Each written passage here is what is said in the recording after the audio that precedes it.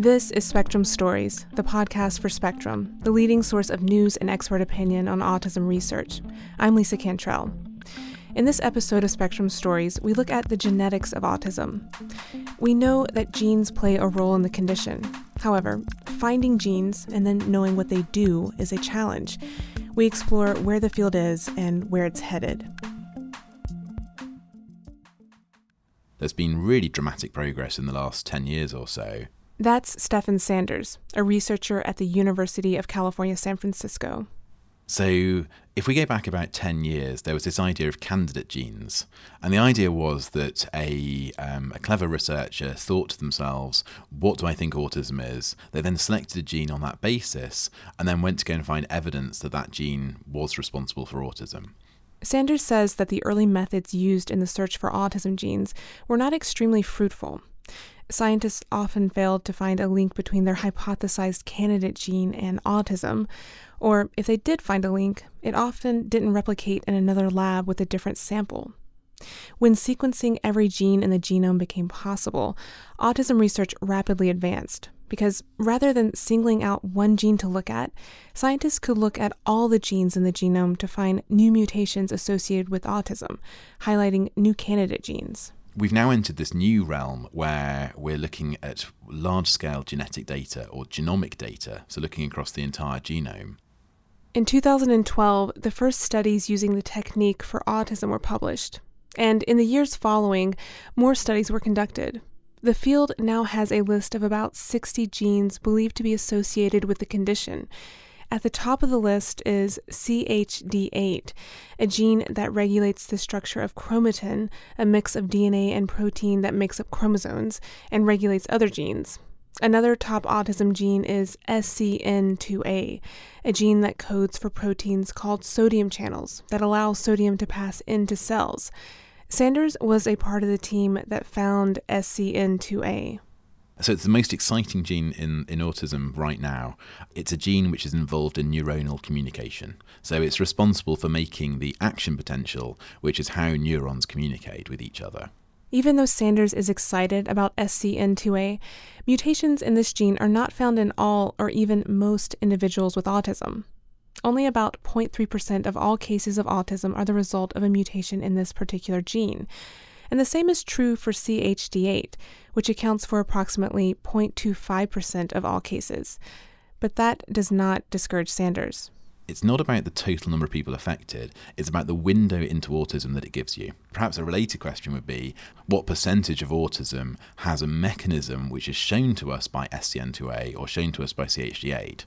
Sanders and others say genetic research in autism is not about finding and listing all the genes that contribute to it. It's about understanding gene function. Knowing that mutations in SCN2A or CHD8 can cause autism is informative, even if the mutations are rare, because it could tell us something more universal about the biology of the condition. So far, many teams have been investigating de novo mutations. These are mutations that are not inherited from parents and occur spontaneously in the child. These mutations are rare, but they've been the focus of genetic research in part because they're relatively easy to find. However, the majority of cases of autism are not the result of a de novo mutation. Most genetic risk for autism comes from common, complex, inherited variation that we all carry to some degree. That's Elise Robinson. She's a genetic epidemiologist at Harvard University. She says common variants, genes that are found in more than 5% of the population, are responsible for most instances of autism. Robinson says her research group is finding differences in how de novo mutations and common variants contribute to autism. The real obvious difference right now is that the de novo variants are very strongly negatively correlated with IQ and global development. Not true of the common variants. Common variants of genes found to be associated with autism exist in the general population. And Robinson says when we look at them in the general population, they correlate to higher IQ. This was very confusing for a couple reasons. First, people with diagnosed autism, on average, have below average IQ. And so it was very confusing to think how this could be happening. Robinson explains that this means that two parents who carry genes that are generally associated with higher intellectual ability may pass on a high percentage of these genes to their child, but that somehow it results in a lower IQ and a possible diagnosis of autism. The findings were published in May of 2017 in the journal Nature Genetics. Although they are counterintuitive, Robinson says she's confident they are real effects.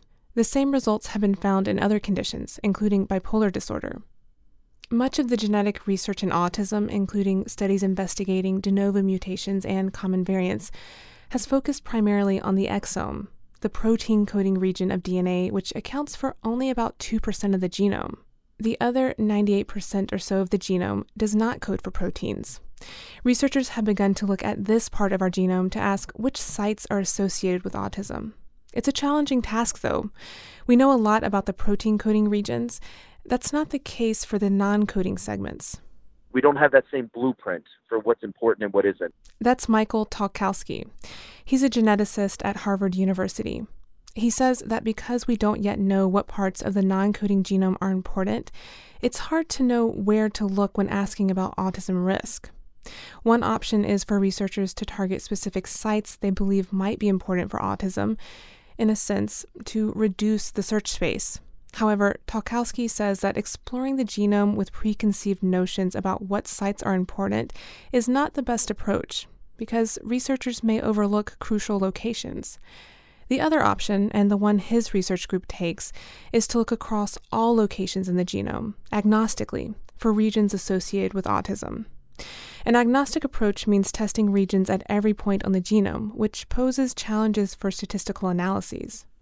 Our analyses have basically fallen on the side of saying, I'm going to treat them all as if I don't know anything about them. Where here is there an odds ratio or a statistical difference that makes me believe that I am in the right place based entirely on the data itself and not on what I know about the data? However, when more locations are included in an analysis, the threshold for statistical significance goes up, making it more difficult to find associations without very large sample sizes. But Tolkowski is adamant about starting broad. He says looking agnostically is a method researchers have also used previously in the exome. And that has had a really good record of success. And so we've kind of been treating whole genome sequencing the same way. Tolkowski and other researchers have only begun to look at the non-coding region of the genome, but they say it may prove to be an important piece of the puzzle in autism genetics. All of the researchers I spoke to said that ultimately the goal of all these approaches is to understand genetic pathways underlying autism. No single gene or mutation leads to autism. Rather, genes collaborate in networks, and the specific genetic contributors vary from one person to the next. Raphael Bernier, a clinician and researcher at the University of Washington in Seattle, says understanding these varying causal pathways is important for developing individualized treatments. We're kind of on this wave of precision medicine for autism coming up. 20 years from now, I imagine that we'll be able to do genetic testing and then say, okay, great, we actually think that this compound may be helpful for you, and then we target that for a given individual. Bernier says we also should not overlook another outcome of genetic research. By identifying the varying genetic causes of autism, we can group individuals in more meaningful ways and create communities of families with similar challenges.